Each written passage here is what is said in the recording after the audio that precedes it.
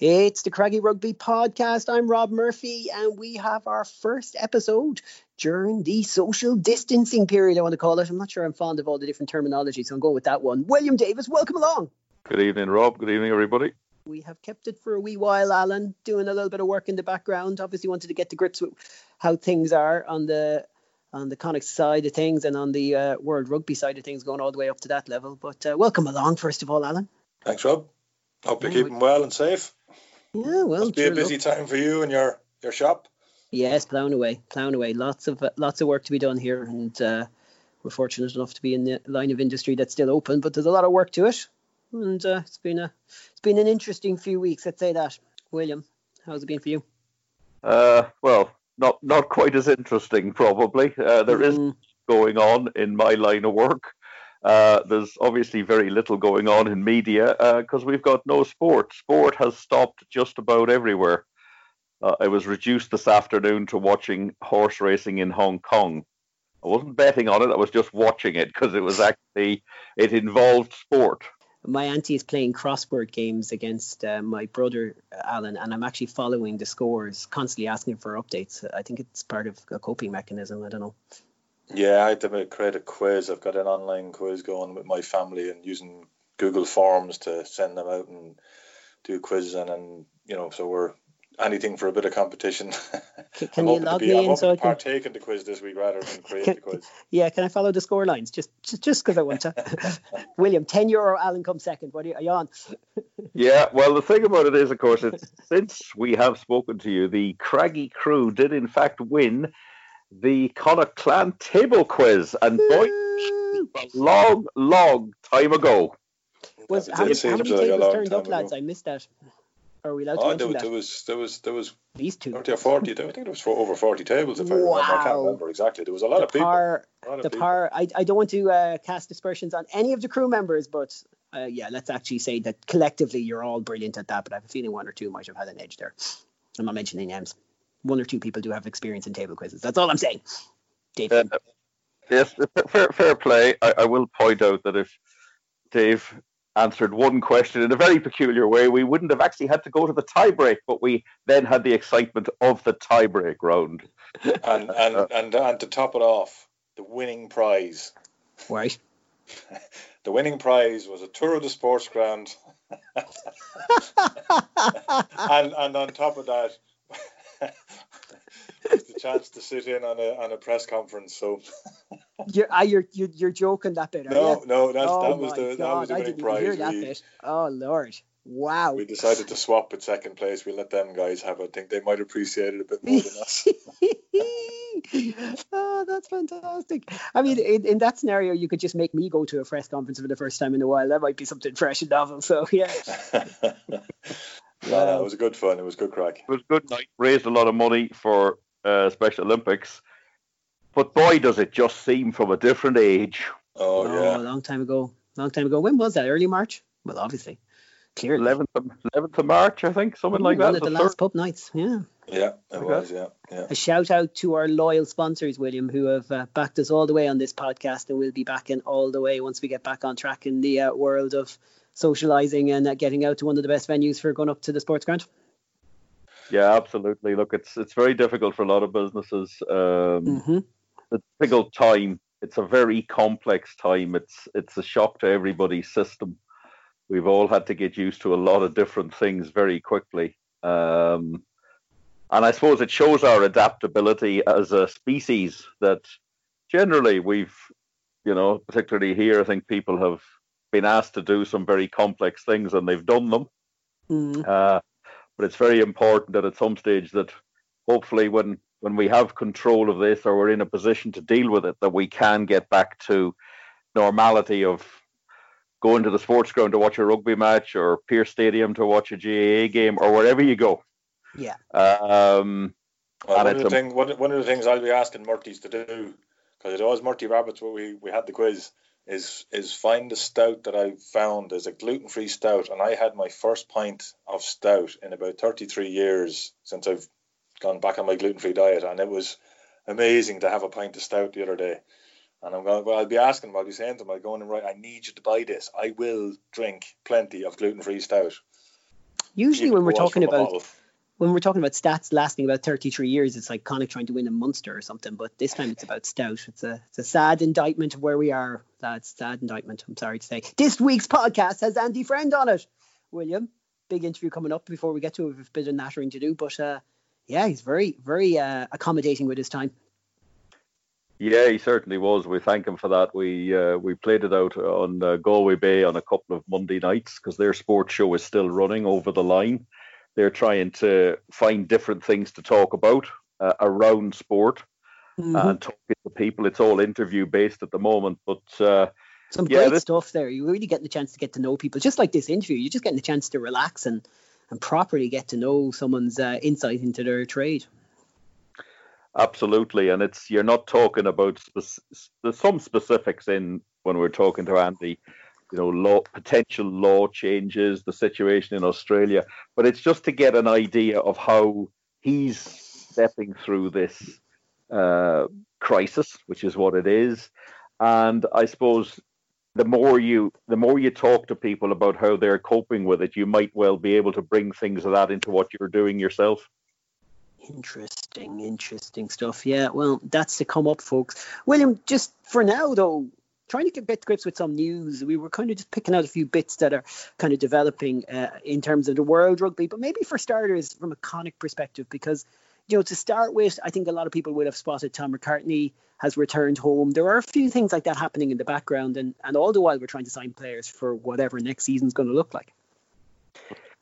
Yeah, I think Tom had to get back to New Zealand very quickly because they went into a very severe lockdown, and anybody coming into the country would have been in quarantine, but then they just weren't letting anybody in. So he's had to go back. Look, he could still come back depending on how the rest of this very elongated season works out. There's also discussion more in South Africa, I think, that Junior Pokomela was of interest to Connacht, player we've seen at the sports ground, but he's also staying with the Cheetahs. They're losing a lot of players, it would seem, from what I'm hearing, but they've signed Francois Steyn from Montpellier. That's a big signing for them. Obviously, we were looking forward to seeing him in the Champions Cup earlier in the season, but he was recovering from surgery on his jaw, which I think got knocked about in the World Cup final. So we didn't get a chance to see him, but he's going back to South Africa. So that's a little bit of news on the signings front. Before we go away from that, just so the reason we were interested in Jasper Wiese, and we talked, you in the interview we're going to hear Andy talking about meters per carry. Our forwards, our back row, actually amongst all our forwards, only one player averages more than 3 meters per carry. Now Andy will talk about how that can be and whatever. But we're talking about over the season so far in the Pro 14, only one player has been over 3 meters per carry, and that's Colby Fainga. And we know that there's a fair chance he's not going to be around because he's heading off to France. And Jasper Wiese carries for over 3 meters per carry. That's why we were interested. Yeah, that's a disappointment. Just quickly, William, people will have read a little bit about some of the toing and froing of World Rugby. I suppose a vacuum can lead to all sorts of chat. But a world calendar has been on the agenda for a lot of people for a while. It won't necessarily suit ourselves or all people in world rugby, and we can maybe get into that at another time. But just at the top table, you do see a little bit of jostling for position that's probably worth keeping an eye on if you have an interest in the politics around the background. Yeah, I think you're right about vacuum, and I think finances is what's concentrating. It's not concentrating all sports organizations. They're all going to have to work very hard in this situation to, keep their organizations and their business models running. Bill Beaumont is being challenged by Augustin Pichet, who's a very bright and very young man by the terms of the people that run World Rugby. He has a lot of ideas. I don't think he'll win that vote, but I think he's marking the card. Interesting, the big thing he's pushing for is the World season. He wants rugby to be played from the 1st of February to the 30th of November around the world, and December and January would be the off months. We could talk about that for the rest of the evening. I think it's been looked at, and I think there will be tweaks to the calendar, but I think it's something that would be a difficult sell here. And in the UK, and even France, where that time of year is so important to the rugby season. That's when rugby traditionally exists for people in the Northern Hemisphere. Yeah, absolutely. But it's like, it's in situations like this that change might come, and I think sports will have to be adaptable to what's coming down the tracks for them. And I think judging by what we're seeing, the situation will be very fluid and situations will change. And it's a very interesting challenge for these organizations. And that would be from the amateur level to the professional level, say at Connacht, and then the IRFU, and then they go into the world sphere. So that's going to be fascinating to watch. And we might see things that we didn't think were possible happening. Interesting. Right, before we go, look after yourselves, lads. We're going to hear from Andy Friend now. You put in a big effort to get this together. Good stuff in the background there, Alan, on the technical side of things, because it sounds great. And yeah, it's just great to get that time with him, wasn't it? Was, and he's so inspiring. And one of the things I get him to do, you actually won't hear it in the podcast, but I will tweet it out. One of my favourite podcasts is Wittertainment with Simon Mayo and Mark Kermode. It's a film review on BBC, and they have a saying in there, everything will be all right in the end. And if it's not all right, it's not the end. And they get Tom Hanks to say it because he's, when Tom Hanks says it, then you really feel good about it.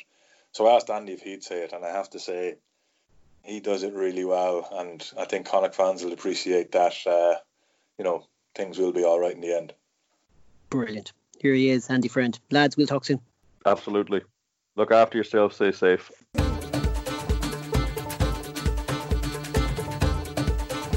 Andy Friend, you're very welcome to the Craggy Rugby Podcast. Thanks for having me, William. Andy, we usually sit down in the sports ground and we chat and we have a conversation at the press conference, but we're in a different world now. We're on Skype. We're both staying at home as per the regulations. First of all, how are you doing and all your family? Yeah, it's a very different world, isn't it? We're all doing fine, thank you. My wife Kerry and I are here in Galway. Our two sons are back in Australia, as are my parents, Kerry's parents, and our extended family. So it's a little bit tricky trying to keep everyone, or keep in touch with everybody, and it's probably been a bit frustrating, I've got to say, just watching from afar how slow Australia's been to respond to this. But we've been keeping them up to date with what our Taoiseach's been saying here and the way Ireland are dealing with things. And I think our family, certainly the Friend family, are probably more ahead of the curve than other people back in Australia. It's a very odd situation for everybody. In all the scenarios that you've gone through in rugby, have you ever come across a situation where the season just, or did you even think of a situation where the season would just stop dead? No, I've never experienced. I don't think any of us have experienced that. And I think what you're seeing around the world at the moment, with just the way sport has basically collapsed, no one ever envisaged this. I did see something where Bill Gates back in 2015 did a TED talk on it, so he probably had the vision to see it, but maybe nobody listened to him at the time. But certainly unprecedented times, as we keep hearing, and it is. And we will come out at the end of it, and hopefully that's sooner rather than later. Just give me an idea. How did Connacht react to this? When did you? I suppose we all became aware a number of weeks ago that this was probably approaching us. But when the actual decision was made in Connacht, what did you have to do to keep that organisation together, but obviously to get people out of the working environment? Well, yeah, it all happened very, very quickly, and it was Friday. Tomorrow, 3 weeks ago, where it was the 20th of, I think it was the 20th of March from memory, around that period anyway, we got a call from the IRFU saying that given the information from the World Health Organization, all forms of contact training needed to stop. We had lengthy teleconference calls with the IRFU and the other provincial coaches. We all expressed our concerns around what the news we were hearing. And the decision was made reasonably quickly that in the best interest of everybody, of the staff and everybody involved in rugby around Ireland, that things cease until we got more information. So I applaud the RFU for the management of that. It happened reasonably swiftly. So that next week, there was a lot of conversations going on around, what does the form of the season now look like? How are we going to deal with this? It did take a lot of teleconferencing and phone hookups and Zoom calls and all the rest of it, which was all new to most of us. But that became very quickly the new way of doing things. And at the end of that next week, the week that we should have been playing the Scarlets, there was a pretty good plan in place about how we were going to proceed over the next 8 weeks. So from a Connacht point of view, we moved into gear pretty quickly. I think one of the good things that we've attempted to do as an organisation, and I think Connacht's always done as an organisation, they're quite proactive with things, and there's a lot of people have got autonomy and people can move pretty quickly, and I think we've seen that with our staff and our players. There's been a lot of positivity around how quickly we've adapted to things, and we got up and running pretty quickly after we got the news as to what the next 8 weeks was going to look like. So what are the players? I suppose they're the coaches, the players. You've obviously got a lot of background staff as well, but how have the players set up? Because they're used to having very much a routine. They train, they do indoor training, obviously in the gym. Then they're out doing their sessions. They've got fitness sessions, and they're big fit young men who are used to running around on rugby fields, and now they're cooped up in houses and stuff. So what are they doing? How are you managing that? Well, the first thing we did was we actually set about and saying, well, listen, when all this finishes, what do we want to look like? How do we want to come out of this? And I think having a purpose around that is really, really important. So the first thing we said, everyone just pause what we currently see as our current existence, because it's no longer our current existence. Our current existence is about to cease. So when you then accept that what you're used to doing is no longer going to become your norm, then take probably a more broader approach back and say, well, how do we want to come out of this? And there were 3 things that we identified really quickly. First thing is we're all in very different situations. So we've all got very different family situations. Some have partners, some have partners and kids, some live with elderly parents, some live in group houses, some live in different parts of the world. Their home is in different parts of the world. So the first thing we said was make sure you do everything in your power to be comfortable and be where you are most safe and your family is most safe. And however that looks, make sure you zone in on that. So that was the first thing we said to all staff and to all players. Second thing we said is let's use this period to develop ourselves. So there's ample time now to do some of the things that you said you never could do. So whether that was a rehab session or a prehab session or studying an opposition or doing some study or doing some CPD, spend this time and give yourself the opportunity to do that. And the third thing was let's stay connected. So I think one of the beauties of a rugby program and any sport team is the connectivity with that, where we are all individuals, but at the same time we're all one. We're one team, and whether you're a staff or whether you're a player, we have this connection which we wanted to make sure we didn't lose. So there's been a lot of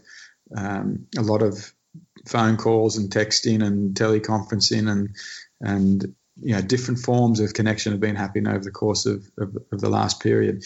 In terms of the players' training, one of the things that happened really swiftly and really efficiently was came from our athletic performance group. Dave Howarth, Johnny O'Connor and Barry O'Brien really quickly went around to all the players and said, who needs gym equipment? Messages came back in to saying, I've got this, but I need this and I need that. And then they divvied up the Connacht gym equipment. That was on the Thursday 2 weeks ago. Martin Joyce drove up from Limerick. We had a pretty strict policy around who could be touching the gear, who couldn't be touching the gear, and then a list was made of what players needed what gear. And that gear was then driven by Martin Joyce out to the respective players' houses and dropped off. So virtually overnight, all of our players had home gyms set up where we then sent out programs and the players could then be working in their own homes on those programs. So that's been one of the things that was initiated really quickly and really early. And so the boys, whilst their norm has been upset a little bit, they are still able to train, and they are following programs and keeping as fit as they can be.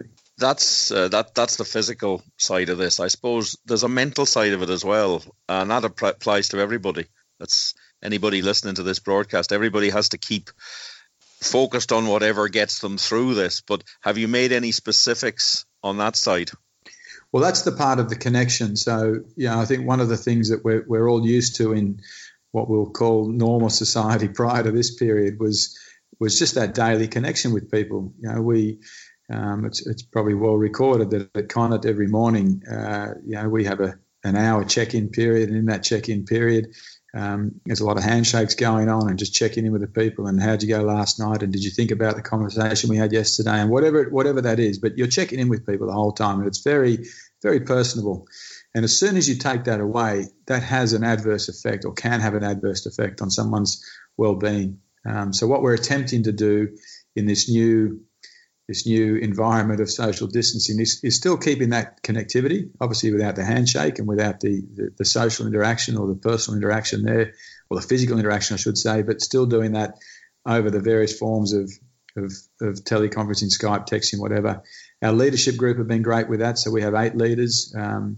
Really quickly, they separated the group of players, that is, into 8 groups. So each leader had 5 or 6 players to be looking after. Each week, those leaders get in touch with those players and just check in, as do I with all the players and the staff, as do other staff members. And we are also now setting up some professional development stuff or some CPD stuff around things like coping mechanisms, around simple things like how to schedule your week. Because as you said at the front end of this, William, we traditionally in a rugby program, we give them everything. So they turn up on a Monday morning and there's a schedule there that says you're going to go to this, into this, into this, into this, into this, and then they go home. And the next day they come back and we're going to do this, this, this, this, and this. And, you very quickly you can forget that we probably haven't, on a lot of occasions, given them the space to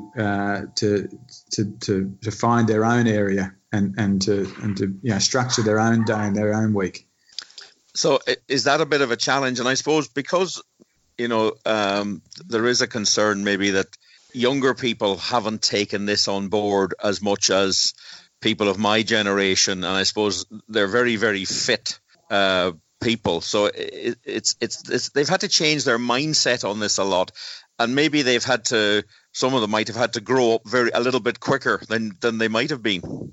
Yeah, listen, I think some of the early messaging that came out was that this was only going to affect the elderly. Anyone over the age of 65, beware.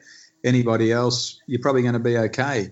And I think that messaging gave the younger generation an opportunity to say, well, it's not really affecting me. But straight away what we saw was probably the selfish nature of human beings. If it's not going to affect us, well, I'm not really going to worry about it because it's not really me that is going to get affected with this or infected with this. So I think what was then more powerful was when you started to see some younger people actually who'd contracted the COVID-19 virus and were either severely suffering or losing their lives, sadly. And all of a sudden people started to wake up to that. And I think the other thing that people started to wake up to was you may not be affected, but you can certainly affect a lot of people if you choose to be selfish with this. And I think the humane part of most people then looks at it and says, "Geez, I have a responsibility here, and I need to do something for the rest of the community here to be smart." And I think one of the best things I heard was act as though you have already contracted the disease, and therefore you'll protect others by the mere fact that you're trying to not spread that disease. And I think if people follow that messaging, we're going to be pretty safe as a group.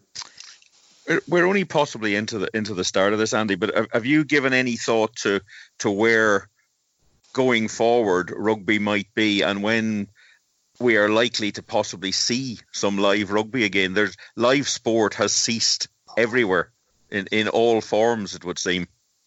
Yeah, it has, and I can only share with you what the conversations we've had with the IRFU, which is now obviously out there in the public, where we've been told we'll be in this current situation away from our respective workplaces until Monday, the 18th of May at the very earliest. As that date draws nearer, then we'll have a better indication as to whether we are going to get back to work on the 18th of May.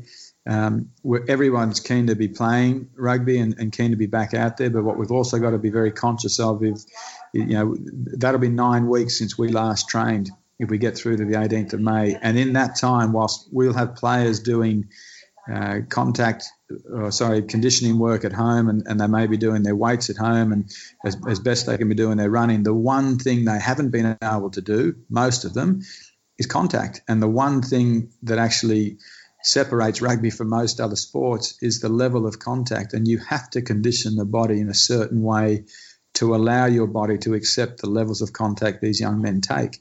So we've been on conference calls again this morning and throughout the course of the week as to how that period's going to look when we come back. IRFU have said to us they'd like us to have a 6-week period to rebuild the bodies of these young men, and then potentially, if we can, look to try and finish a season in July and August. Whether that will happen is anybody's guess at this point in time, but that's the current plan.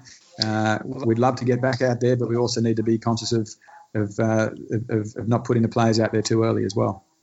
Yeah, absolutely. And I suppose that it does give you something to aim towards, and it keeps the motivation level that there is an end coming to this, but obviously we're still learning more about this virus and its effects as we take step by step. Yeah, correct. We are. Good mate of yours, Eddie Jones, has just signed up to stay with England until after the 2023 World Cup. That was probably always going to happen, wasn't it, Andy? I read that this morning, William. I know, talking to Eddie prior to the World Cup, he didn't know where his future lay, and he didn't know whether that was what he wanted to do or where he was going to be. But I certainly think post the World Cup and how successful they were there, they didn't win it, but got pretty close, and how well they've done with the Six Nations, would make good sense. I think he's got the boys on track, and I think he's doing a great job, and it would make sense to take him through to 2023. So. I was really pleased when I read that. Well, he'll keep the media interested anyway. He's never short of an opinion or two. No, you know what he's thinking, that's for sure.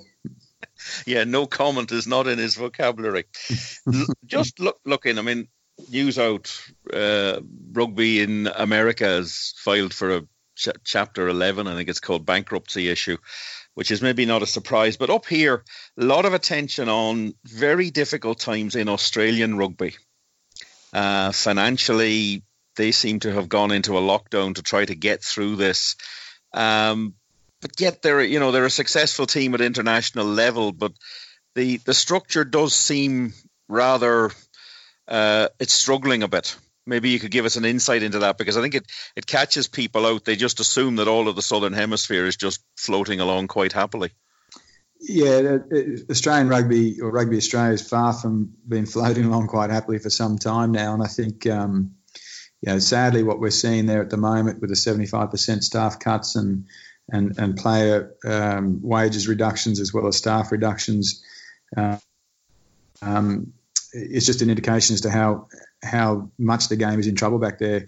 I remember clearly when I was first coming through as a young coach, rugby was the flavour of the month. Everyone wanted to be involved with rugby, but I think on reflection you can look back at it and say what they didn't protect was the grassroots. All the money seemed to go into the pro game, and we built the pyramid from the top down, and that doesn't work. So you need to have the foundation, which I do applaud the IRFU and the way the grassroots game is funded here and supported here. That hasn't happened in Australia. And at the same time in Australia, we've also had this massive vehicle of AFL, more so than rugby league, but this massive vehicle of AFL has basically swamped the sporting landscape and taken up all the young athletes that potentially used to come across and play rugby. So, Australia far from being in a rosy position up until this crisis, and now we've got the COVID crisis. It would not surprise me if we see more reductions in what actually, what we used to know as Rugby Australia.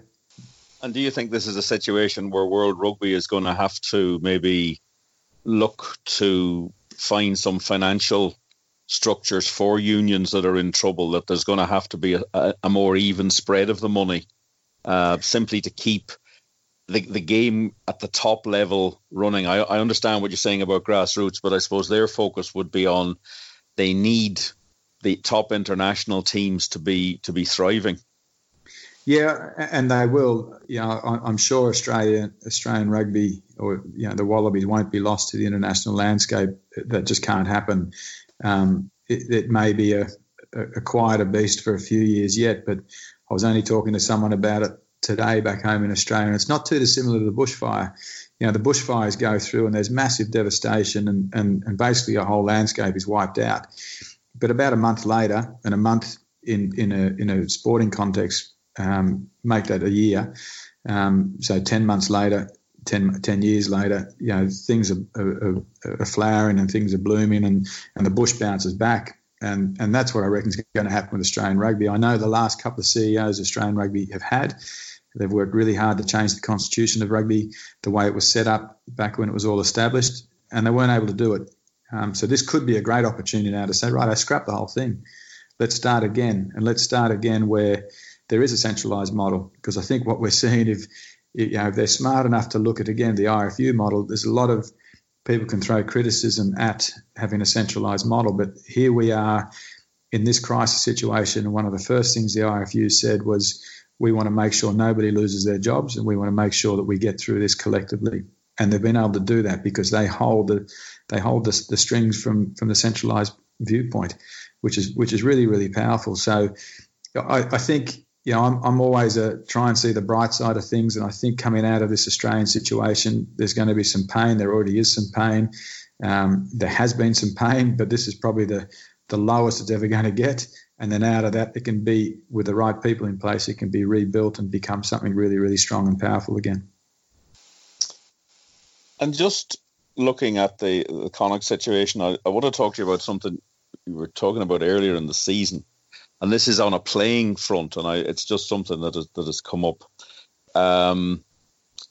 You were talking about meters per carry, that you wanted to get meters per carry up, per player per carry, so that you would get into a situation where you would be operating in the top 3 teams in that. Can you explain to me and explain to us, because I have been asked about it, why this is something that you're looking at, and is the stats that we're seeing now and the game plans, is that becoming more and more refined as time passes?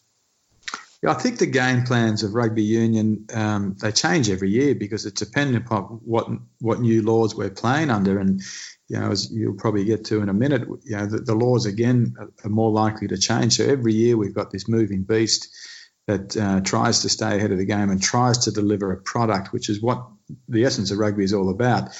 William Webb Ellis didn't pick up the ball and start running with it because he didn't want to go anywhere. He was getting frustrated with not getting there quick enough, so he picked the thing up and he took off. And that, to me, is the essence of rugby. Give him space and let him run, let him move. But at the moment, we've got this wall in front of us that becomes very, very difficult to penetrate. So whilst it's very, very difficult to penetrate, any additional meters we can get to try and get through that wall gives us an advantage to try and get the defence on the back foot and allow us to go again and again and again and again, and we try and get through. But why at the moment do we have so many teams kicking? Because that wall becomes unpenetrable and you just can't get through the thing. So the current game structure and stats that we're looking at are very pertinent to how the game's currently being played and refereed and what laws we're currently playing under. We more than often find ourselves up against 13 or even sometimes 14 defenders in a front line there. We've got a ball carrier on the ground, 2 blokes protecting that ball carrier, a 9 at the base. So just do the numbers there. We've got 11 other players on their feet up against 13 or 14 other players. Well, defence is going to win. So the more we can make miniature meters with every carry and be more dominant through that carry zone, the better chance we have of then getting them on the defence, that is, on the back foot and being able to play out of that. That's why we've been zoning in on having that meters per carry and making sure that we optimise that per player. And is that a combination. I suppose is it a physical thing, a skills thing? Maybe it's a mental thing as well, that a player is switched on to do this. But do you have to? Is this something that you're training players to do? Yeah, it's a combination of all of those things. So from a mental point of view, for example, if I said to you, run to that line, you would run to that line. Most people would run to the line and maybe even pull up half a metre in front of that line because we're conditioned to get to the line. So, but if I said to you, run through that line and finish 2 metres beyond that line, you'll move to that line at a much different pace. Does that make sense? So that's the mental side of it. So when we're saying you carry the football, don't look at that defensive line that's in front of you. Look 2 metres beyond it. I want you to get to that spot. So there's a mental approach there where you now have to physically put yourself beyond the contact where you're about to take and try and get to that next zone. So that would be the mental side of it. And that requires toughness, and it requires a belief that you can do it, and it requires an uncomfortable part of the body that says, I'm going to put my body in harm's way here. So there's definitely a mental part of that. The second part of that, there is 100% a skill part of that. So there is a skill to be able to use your feet prior to getting into that contact zone where you're not running into a body. So we always say in rugby, attack shoulders, attack space, attack space is not faces. So if there's a defender in front of you, from a defensive point of view, we say get your body in front. So if we're now a ball carrier, we don't want that defender to have his body in front. But if we run straight at him, his body's already in front. We're giving him an easy part of his job. So we get our players to use their feet to attack either left or right, wherever the space is, to make that job of the defender so much harder. So there's definitely a skill aspect to that. And then there's also a power aspect to that. So the more powerful and dynamic we can be when we carry the football, the better chance, and in contact, the more fight we have when we hit that contact space, the better chance we have of getting to that end point, which may be 2 metres beyond where that tackle line is. I'm interested then, if you're looking at player stats, are there some players who are very high up on the stats level, but there are some players who maybe not as quite as high on the stats level for that, but maybe they have a better gut instinct for the game and they might make a better decision? Is it a marrying of the two things that you have to do? Yeah, 100% it is. So listen, that's one of the many stats that we will look at, and you can never take a stat in isolation. So it tells a bit of a story. That's all. It tells a piece of a story, but there are so many other pieces to that story that you need to add in terms of whether for us to make a decision as to whether we're going to recruit a player or retain a player or let a player go or select a player or not select a player. So I think we can get caught up on a single stat. That meters per carry is one stat and even looking at that meters per carry on a game by game basis is very, very dangerous, because there are some games there where you might just get a line break, and now your meters and your line break might be 20 meters, and your meters per carry for that game, you might have had 8 other involvements or 9 other involvements where you've carried a metre, and as you've got the ball, you've got hit, and you've carried a metre for all of those. So you've got 9 metres there, plus this 20 metre gain, 29 metres divided by 10, you now got 2.9 metres per carry. Wow, that's incredible. Well, not really. He had one good line break.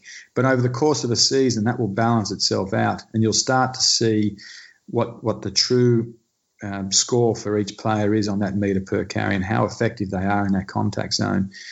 That's just in the attack part. But then, as I said, there's other elements around their game control, around their defence, around their set piece capabilities, and so on and so forth, that we all add that into the pot before we make our decisions on retention or recruitment of players. And on the defensive side of it, is it defending to the system or making the right, sometimes maybe making a decision almost on the spur of the moment and hopefully making the right decision? I'm going to stop this player here. I'm going to break the system a little bit. Or do you want players to stick to a rigid defensive system? No, I think, listen, every system we have in life, it's not rigid or can't be rigid. It's always broken. We have speed limits, but I can guarantee you most people will go over that speed limit every now and then because they have to or they want to. Do they get caught? Not all the time. Does it end up in disaster? Not all the time, but we do that. That's what we do as humans. We have these underlying rules that we attempt to live by, but we constantly break those too to best suit what's happening at that particular point in time. So we have a system, we have a defensive structure and a defensive system, which the players are very well versed on. But at the same time, we have to be flexible and adaptable to that, and we have to make decisions based upon what's currently happening. So I know Pete Wilkins, our defensive coach, is very clear with the players. Our defensive system will cope for most things, but on the odd occasion, someone has to do something outside of that system, and we definitely allow the players to make that decision, and hopefully it's the right decision. So are you looking for adaptable? Do you need a mixture of adaptable players and players that are maybe more suited to having a rigid structure? Is that part of the whole process of marrying 15 players on the field at one time, getting them all into that scenario? Yeah, I actually think the structure gives you the capacity to be flexible, if that makes sense to you. So if we just said go out there and play, we'd have 15 different blokes doing 15 different things, whether it be in attack or defence, because we just have a lot of variety there. But we have defensive and attacking systems and structures that we say, here's how we want to set up, or here's how we would like it to look. So don't have to worry about that. Just fall into those positions and those shapes, and now see what's around you. We had I reckon the best example of this, we had Ruby Walsh come in and talk to us as a group last season. And one of the things Ruby said, he said, as a young jockey, he knew that he had to be ambidextrous. He had to be able to do everything he could with his left hand as he could with his right hand, and he just had to become so comfortable in that saddle that everything he did in that saddle was just automatic. And now that he knew everything that he was doing in the saddle was automatic, he could now zone in on the race, and he could make his moves when he got the feel and the smell of the race. Now's the time to go. And it's very similar in rugby. So we make our systems as automatic as possible. Fall into this shape here, defend in this manner here, position yourself here, so that becomes automatic for the player. And now they can then maneuver within that, depending upon what the opposition are throwing at them, whether it's in attack or defence. And then, as you've already alluded to, we are looking, I don't know when these are going to happen, but there are some very interesting potential rule changes coming. A lot of this is stats-based, but I'll read a few bits of this out because it is interesting what they've been doing. They've been doing trials in the fourth level of rugby in France and in the second level of rugby in Australia. And there's a couple of things. One of which they've looked at before.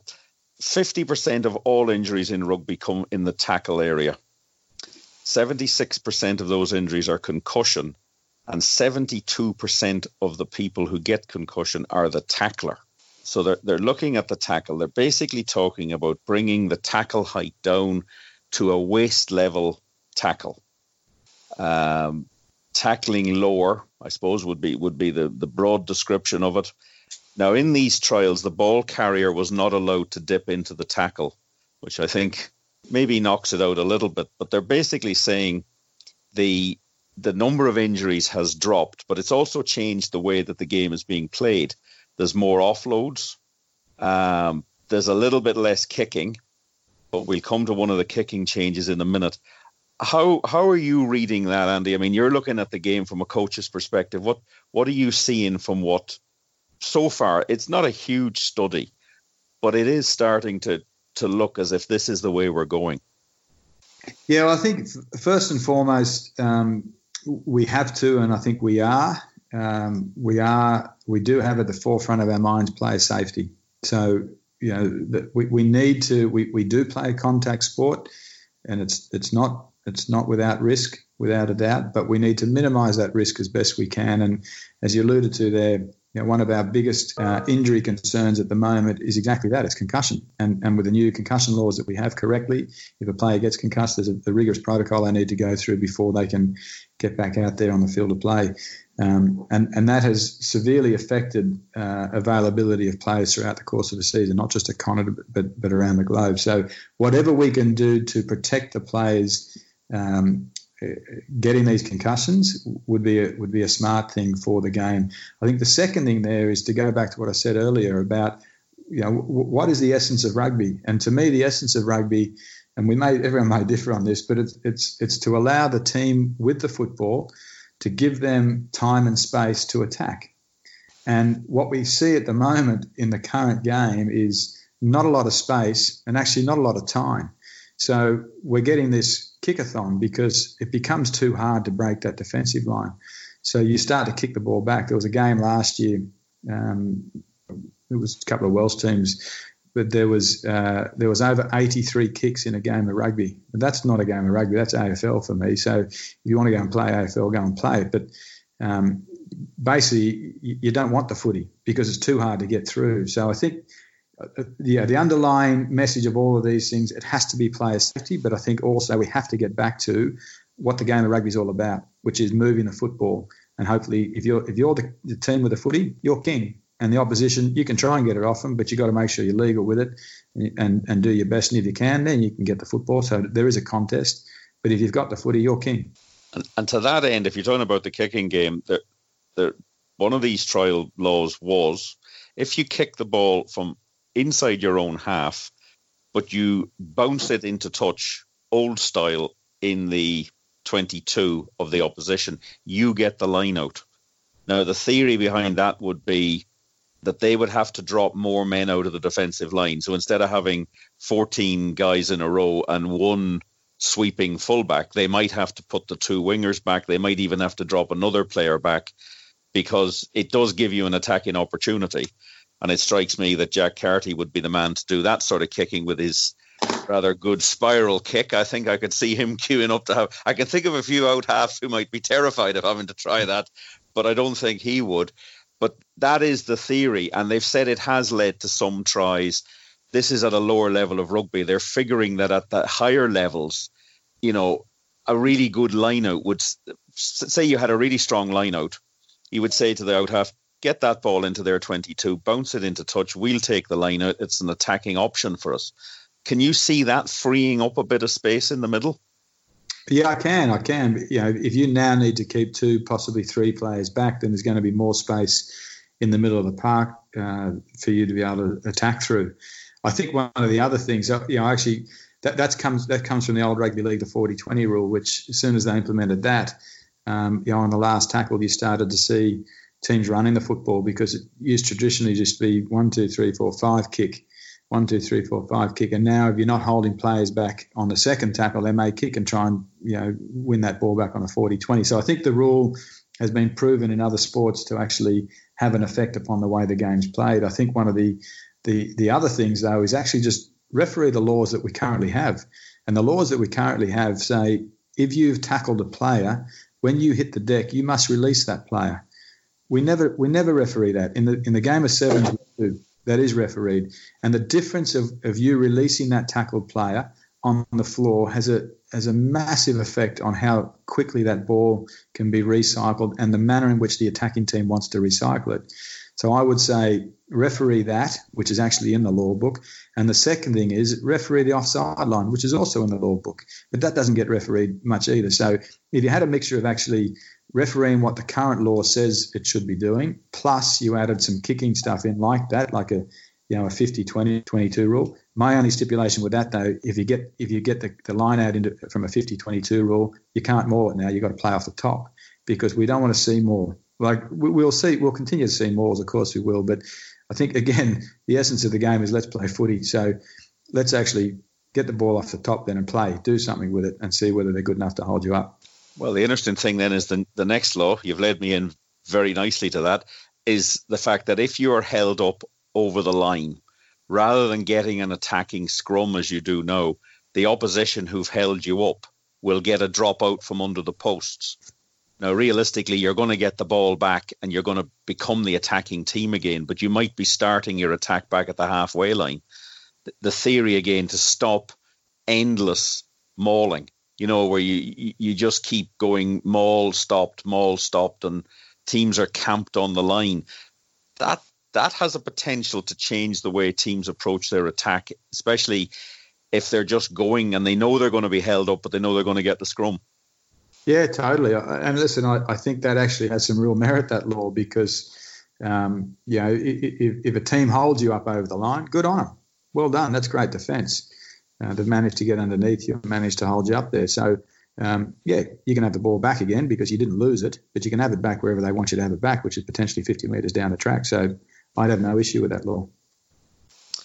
And the final one they've looked at, and I think there wasn't a lot of this because it's involving TMOs and officials, but it's been discussed. If you get a yellow card sometime within that 10-minute zone that you're off the pitch, it can be upgraded to a red card if they look at the incident again and feel that it was a serious issue of foul play. Would that be something that you could see working, or could that become very, very difficult to control?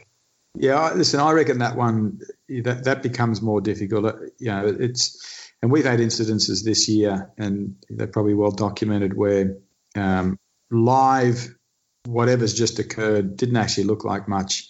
But when you slow it down to, a millimetre every second or an inch every second, it starts to take a different you start to take a different view on it, because it starts to look, Jesus, that looks nasty. Where the intention, because you've got a collision sport, the intention's never for it to be nasty. The intention it was just two heads banging together. If I take the Paddy McAllister with Marcel Coetzee incident there, two big bulls running at maximum pace. At no stage did Paddy McAllister want his head to hit Marcel Coetzee's head, because there's no future in that, nor did Marcel want his head to hit Paddy's head.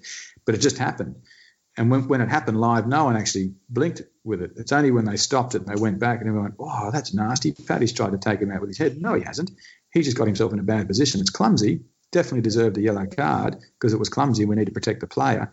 But we've got to be careful with how far down the line we go with this. So, again, I preface it by saying I'm all for player safety, and if there's an obvious one, by all means, upgrade it. But be really careful. Understand that we're playing rugby, we're in a collision sport, and accidents will happen, and we've got to make sure we're not getting too trigger happy with those. Andy, just to bring it back finally before I let you go, how do you feel we are? Where, as you're looking at it from where you're sitting, we're obviously in this completely new environment, the new normal. Do you think this is going to change maybe the way people look at sport when it comes back? Will it come back differently? I'm seeing some suggestions that everything will just go back to normal eventually and nothing will have changed. But you're looking at it from the inside looking out in a professional sports capacity. What do you feel we might see? Do you sense, do you get an appreciation that maybe the contract that exists between fans and clubs and players and clubs, that there might be some changes here, that this, as with the Australian Rugby Union, is an opportunity maybe to change the narrative a little bit? Yeah, I do. And I'm not sure what that's going to look like, William, but I certainly look at this period that we're currently going through and just saying what a brilliant opportunity to reset and have a look and actually have some reflection time. And we talked about that as a staff this morning on a video conferencing call. Our lives, our currency in rugby, in professional sport, is be busy. And we are so busy being busy, but we don't necessarily give ourselves time to stop and to think and to reflect. And in life normal, we are busy, and we get a chance to race off to a footy game and go and watch that. Yet now that we're missing that, we don't have it there. I think when we come back, as a staff and as a pro rugby program, I think we're going to be far more proactive in giving ourselves time to be better and make sure our currency is not being busy, but our currency is being effective and having impact. And I think as a population watching it, you'll probably appreciate a little bit more the opportunity you get to go and watch that, as long as the game's still being played well, and maybe these laws will assist it in being well. So I think it's a great opportunity for all of us just to stop and reflect and look at how we've been living and how we've been doing things, and to take this time now to come back and be better.